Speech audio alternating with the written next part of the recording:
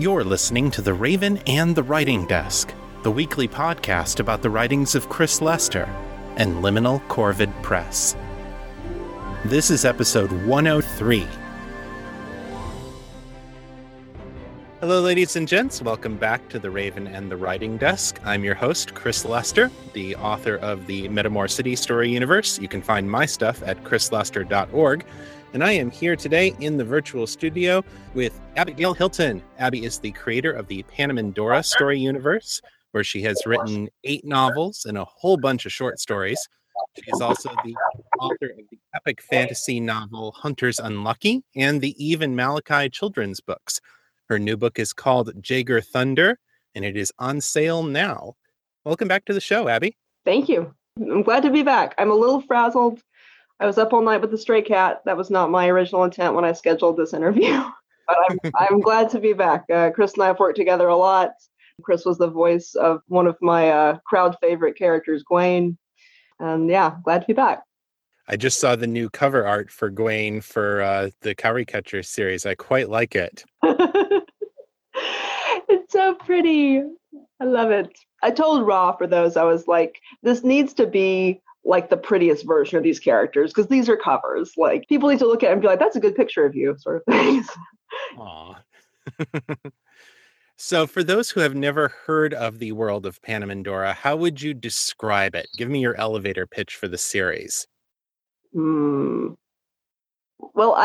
the elevator pitch that you once gave was a good man realizes he's working for the evil empire and decides to do something about it.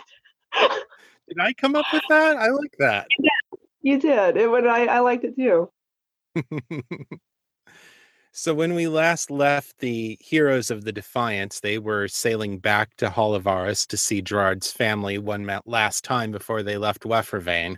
Now, I remember when the Guild of the Cowrie Catchers series was finished and you were talking about telling this story, and it's like, yeah, this is going to be like a little short story after the main series. It'll be a nice coda to it. And then this turns up in my inbox as this huge, hefty novel. So I just have to ask, what the heck happened? Well, I did write just a final, a coda basically to the original series. It's just this one chapter where they talk about going by to visit Gerard's family on their way out. And I knew that I could write a novel about that. I knew when I wrote that they probably were going to end up staying the winter instead of just a few days. But then I wrote The Scarlet Albatross, which is another novel set in the world that happens concurrently with part 1 of Jaeger Thunder. And those characters all, took on a life of their own. And so in Jaeger, I had to take 2 fully developed casts of characters who had established personalities and who had fans who liked them, and give them all screen time in a satisfying way in a combined storyline. So I'd never had to do that before with that big of 2 diverse casts. And I also I put some stuff into that book that I probably would not put into, say, a first in series, where we spend some time with characters where it doesn't strictly serve the plot, but where I know that the readers want to hear about them and want to know what they're doing and what's going on with them. And people seem really happy with that. The fans that I'm hearing from are not saying, oh, there was no point in mentioning what happened to Felbane. Like, why did you put that in there? No, nobody seems to be saying that. So I think it was the right decision. But yeah, it's a really complicated novel because I did have all of these characters that were already round and already had personalities coming together and interacting, and I was trying to get them all satisfying arcs. So that's probably why it's the book that it that it grew into. So when you wrote The Scarlet Albatross, you were figuring this was going to be a standalone? You didn't know that it was going to end up weaving into the larger story arc? No, I knew those sets of characters were going to run into each other at some point. There's things you figure out on the page, but I knew they were going to have combined storyline at some point, or I knew at least some of them would. And there's lots of little connections between the Albatross cast and the Cowrie Catchers cast right from the very beginning. Some of which are baked into the nature of the characters with their past relationships with one another. I think there are people that enjoy, in fact, I know, based on the sales numbers, that there are people that enjoyed Cowrie Catchers that have not read Albatross.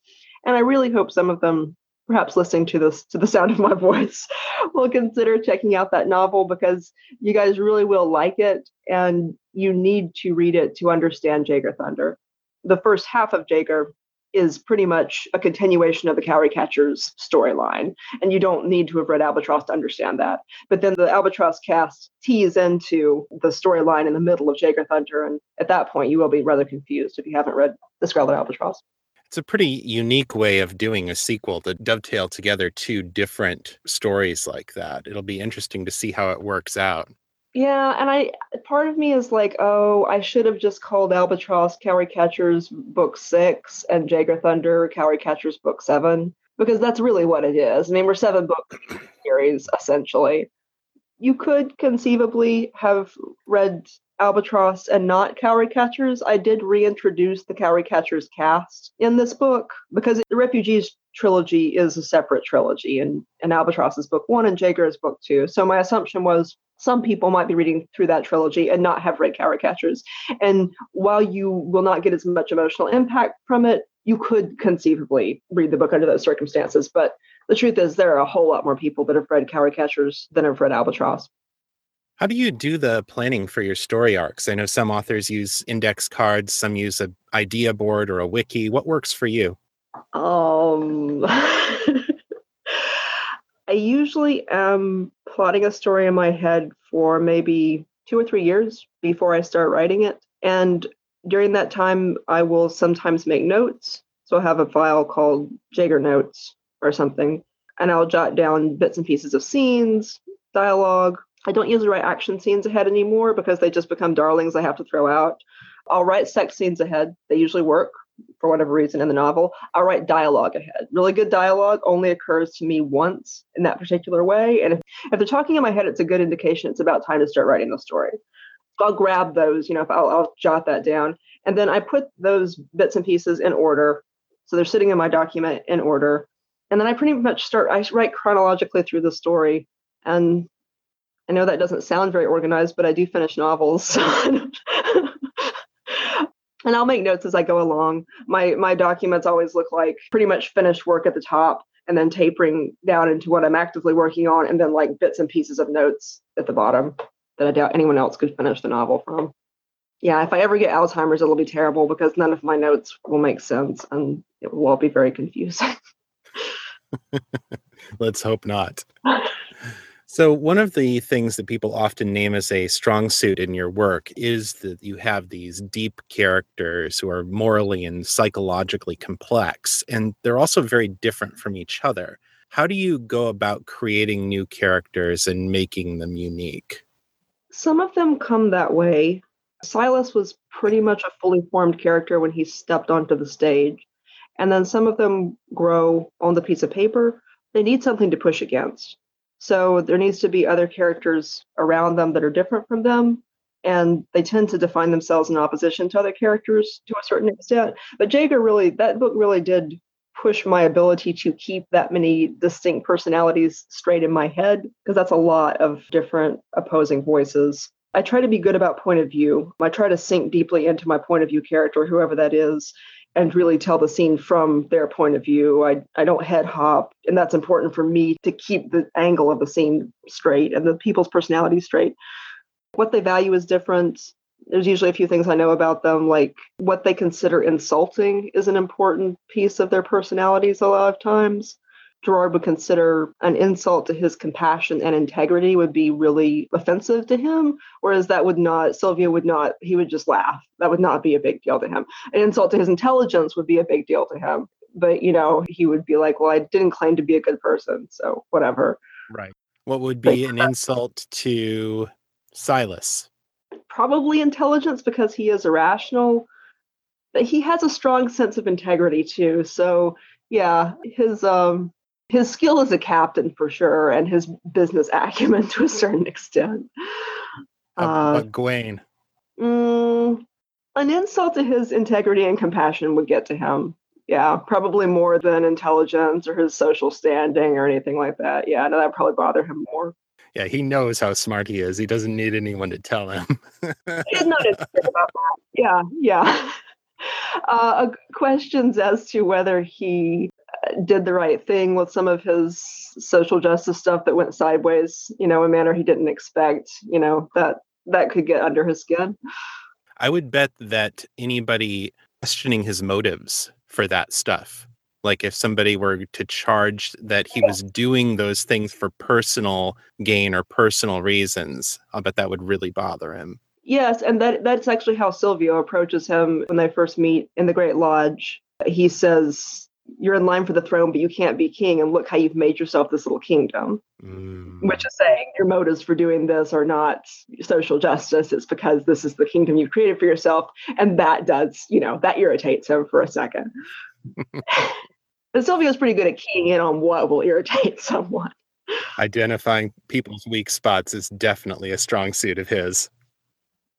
What's something that surprised you as you were working on this book? Some of the characters that I kind of wanted to be more background characters, I couldn't make them background characters. For instance, I think that just from a strict plot point of view, the story would be stronger if Basil and Lou were just basically supporting characters. But they have all this history with Silvio and with the other characters, and they ended up kind of insisting on having their own storyline.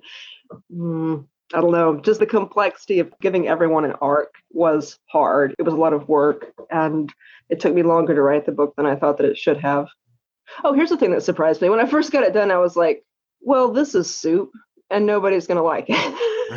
So usually I know what I think is my best work and what I think is not so good.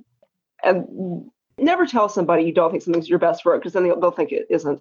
But when I got done with this one, I really wasn't sure whether it was something anybody wanted to read. And a few of the beta readers, especially ones who weren't as attached to the original cast, were also like, I don't know about this plotting. But the people who really liked the original books, they really liked it a lot. So I was like, okay, this is palatable. People do want to spend time with these characters enough to spend time with them and kind of let the story get where it's going a little bit more slowly. I also did not know that the real world was going to have a refugees crisis in quite the same time when I was writing this. And that was a completely serendipitous sort of similarity between the books and the real world.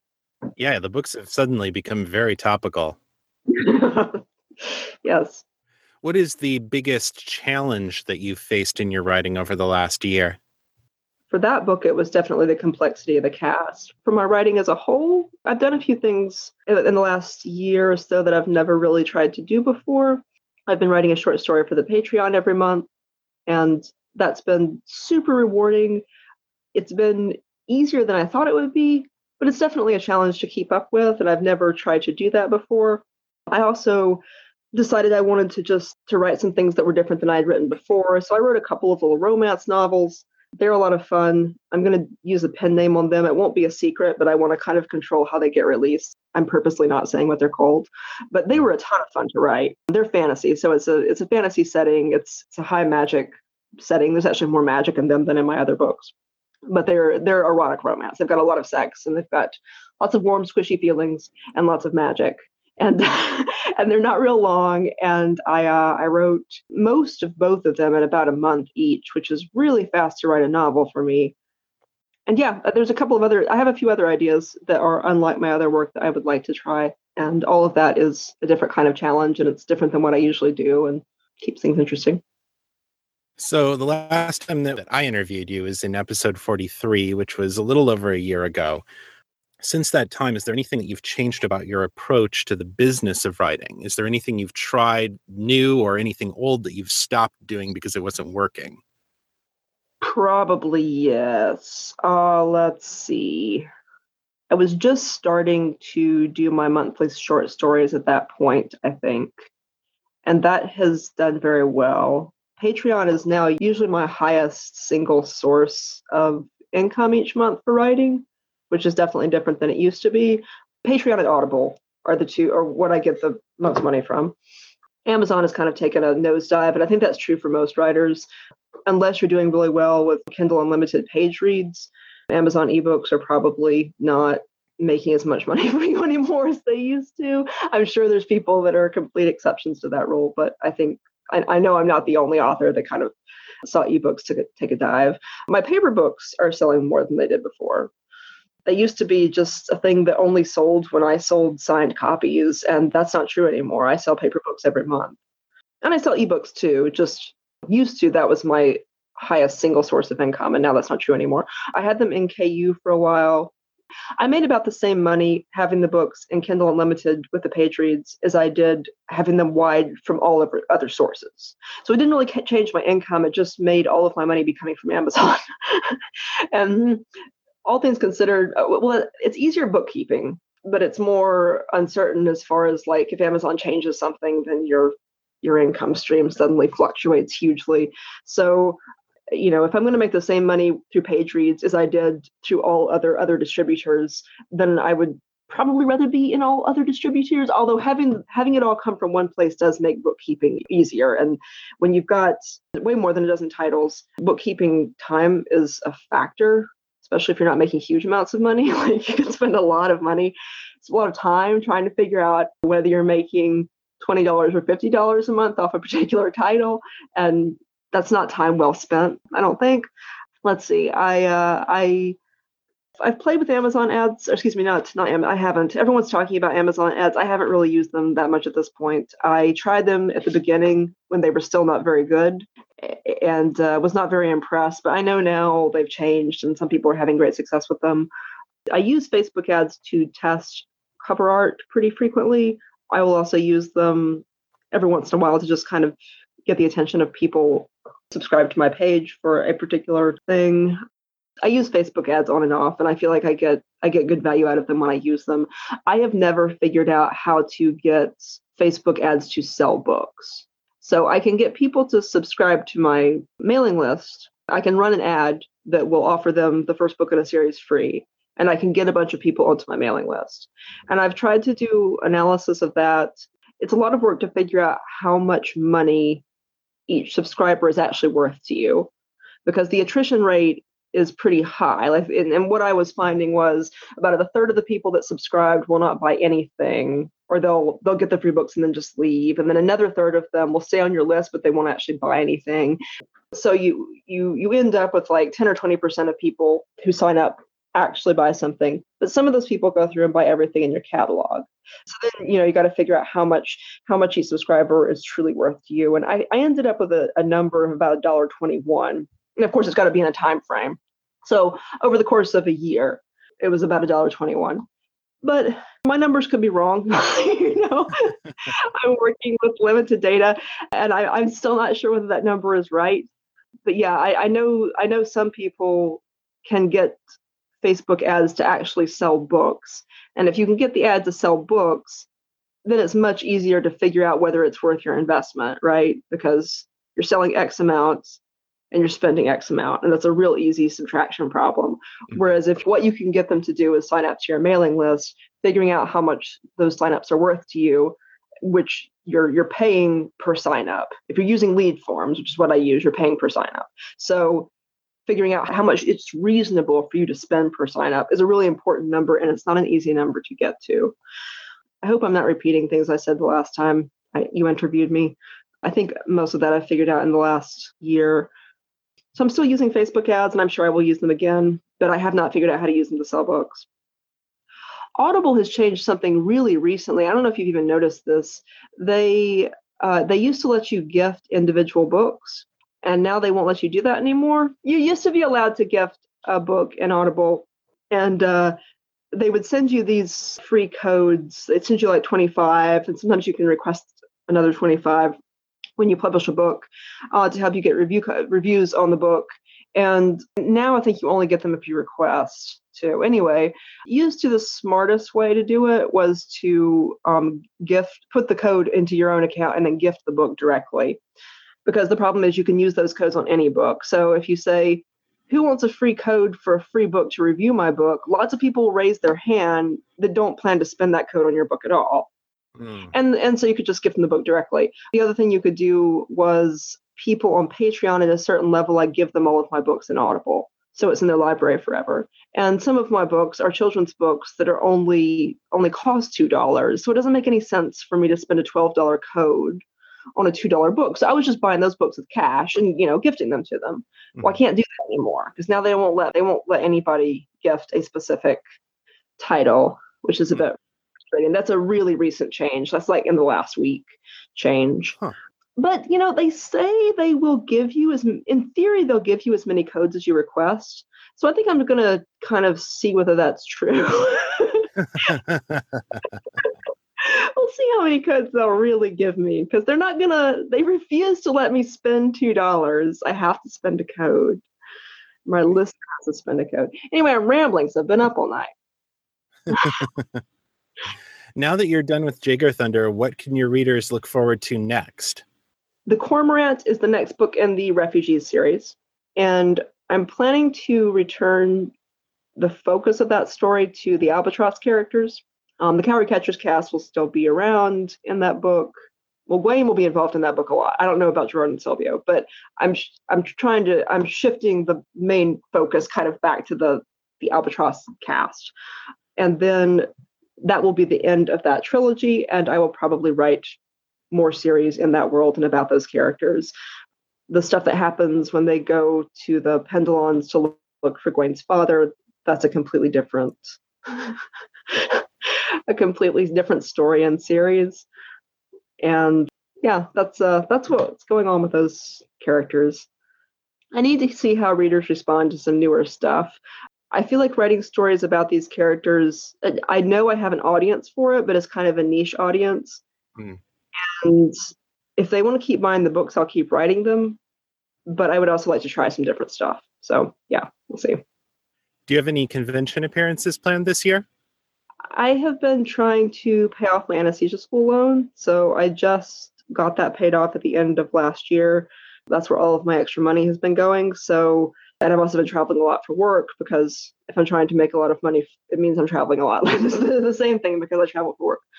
This year, I don't know. Maybe next year. At this point in time, I do not have any conventions planned, although it's possible that in the second half of the year I will decide to tack something on. Okay. Where can people find your stuff? AbigailHilton.com, and there's links there to everything. My books are wide, so you can find them on Amazon and Kobo and Smashwords and Barnes & Noble, and also on my own website. Cowrie Catchers is still at this point in time available as a free podcast, so is Prophet of Panamandora. Those books are also on Audible. All of my stuff is on Audible. If you want to listen to the Jaeger Thunder audio as it's released, contribute to my Patreon at the $3 level. That's also where you get the monthly short stories. And I'm doing a Cowrie Catchers marathon right now in my Patreon feed, and that's in the free tier of the feed. So if you would like to listen back through Cowrie Catchers with a few less interruptions, because I'm trimming out the stories so far and some of the dated content, and I'm running 2 episodes at a time so we can get through it faster. But if you would like to take a trip down memory lane and listen to some of those again, the easiest way to do it, if you want to do it for free, is to get the Patreon app and then follow me. There's a follow button. It's on the main Patreon page for each person, and pretty much works like a podcatcher once you do that.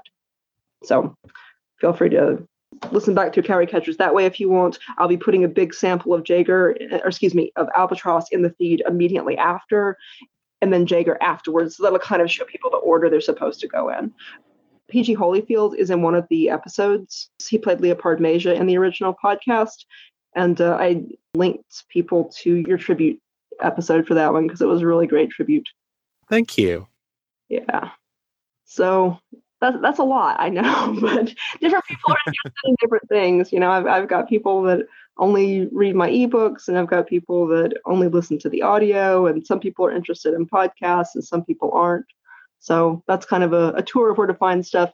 One more thing, if you listen to the old Cowrie Catchers feed, or you're just finding it, there's a lot of extras from Cowrie Catchers in my online store, and most of the meta content is not it doesn't cost anything. You do have to go through the checkout at the store, because it's not really set up to give you free stuff, because it's not in Squarespace's advantage to make it easy to do that. But it's the easiest way for me to give you the content. So things like all of the interviews with all the voice actors, they are there at my online store. They're free. You just have to check out with the file. The outtakes are all there as a single file. People often ask about the music from Cowrie Catchers. There's a couple of music episodes. So that kind of stuff is in my online store. It's still available. You can still find it. People do approach me sometimes asking for that. Also, all the illustrations from the original Cowrie Catchers podcast are in an art book. There's a hard copy version. There's also a PDF version that's in my store. Hardback is on Amazon.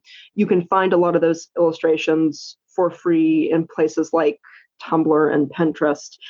And there's a really, really great Ken and Dora fan art group on Facebook that is fun to be part of, and fans make some super cool art on there. So if you like the art, that's a thing to check out. Awesome. All right. Well, thank you so much for being on the podcast, Abby. Thank you for having me back again. Sorry, I'm a little bit frazzled from veterinary emergencies. It's all good. You take care of those kitties. Good luck with the book. Thanks. Hey there, folks. It's Chris. I hope you enjoyed my interview with Abigail Hilton. When you receive this episode, I will be on the road because I'm taking a couple of weeks vacation to go visit my soon-to-be in-laws in Virginia and then to go to Balticon. So I'm not going to be at home at the time this episode is dropping, so I don't have a weekly writing report for you because I don't know what kind of writing I'm going to get done.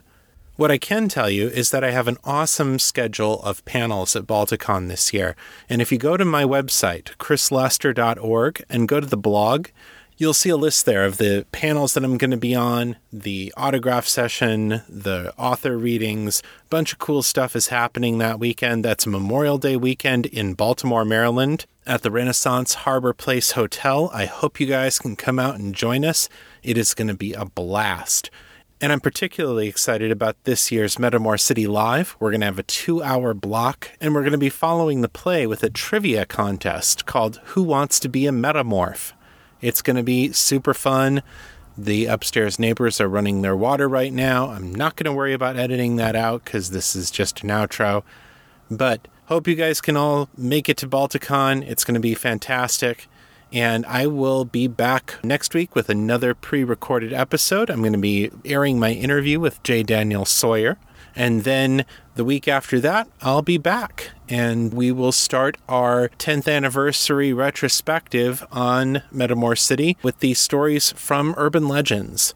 So, hope you guys are having a fantastic week. And I will see you again soon. Until then, keep it on the bright side.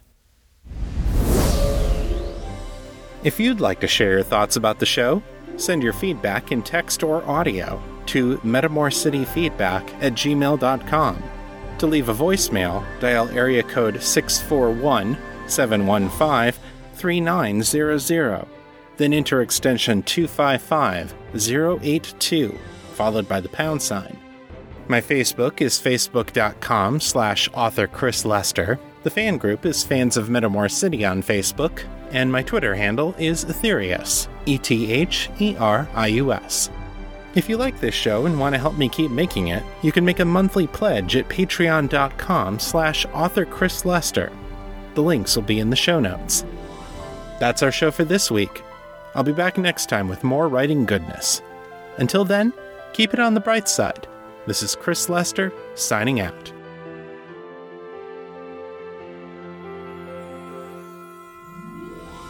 The contents of this podcast are copyright 2015 and 2017 by Chris Lester and Liminal Corvid Press. The show is released under a Creative Commons, Attribution, Non-Commercial, No Derivatives license, so don't change it, don't sell it, but feel free to share it all you like. For more information about this license, please visit creativecommons.org.